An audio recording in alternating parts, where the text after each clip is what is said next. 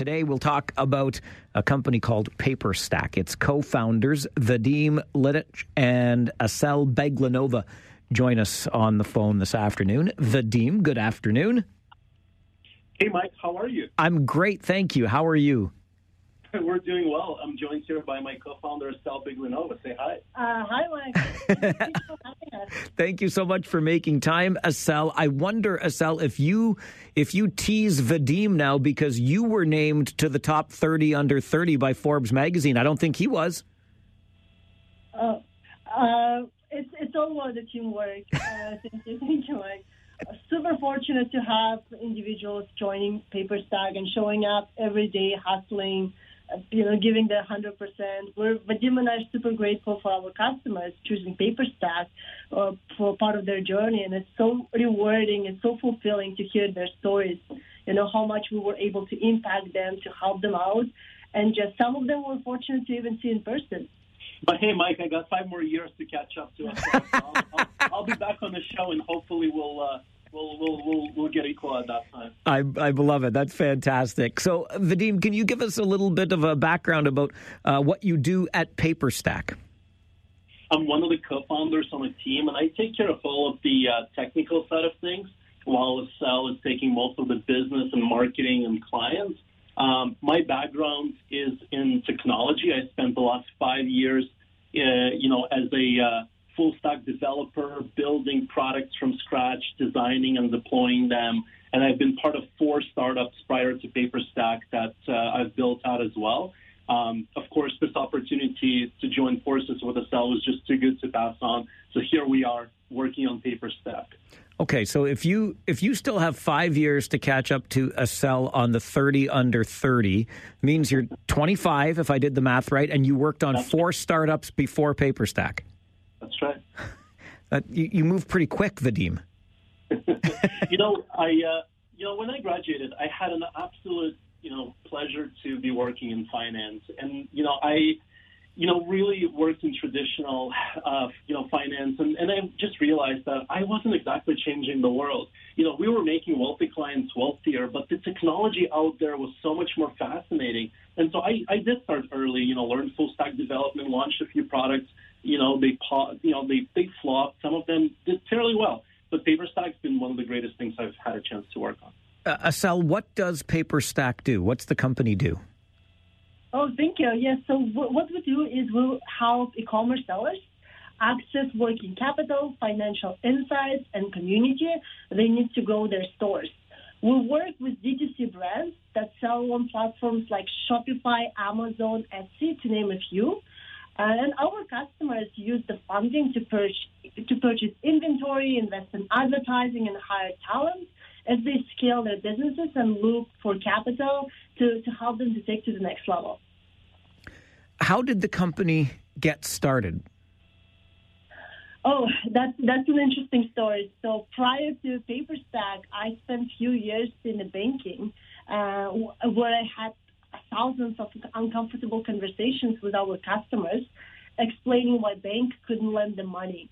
Let's face it, the traditional banking wasn't built to fulfill the capital needs of the emerging brands that sell online. And it was quite painful, to be honest with you, to have to reject all the great individuals who were coming to the branch, and they were selling on Shopify, and they couldn't qualify for bank loans. And for some silly reasons, having a student debt or maxing out their credit cards, or frankly, just not being able to speak the language and articulate everything they wanted the bank to hear out. And this is why Vadim and I launched PaperStack, to empower e-commerce entrepreneurs with capital and resources they need to grow. Vadim, you mentioned that you worked in finance after graduation. Was that graduation from the University of Waterloo? No, I wasn't that lucky. I'm an immigrant from Ukraine, and so, to go to the university, my parents would have to sell, all their assets to help me finance the degree. And so, I went to a college instead, went to Seneca College in Toronto, graduated within 3 years, and then, started working straight out of school. Really didn't have the luxury to go to university and was always jealous of people that do.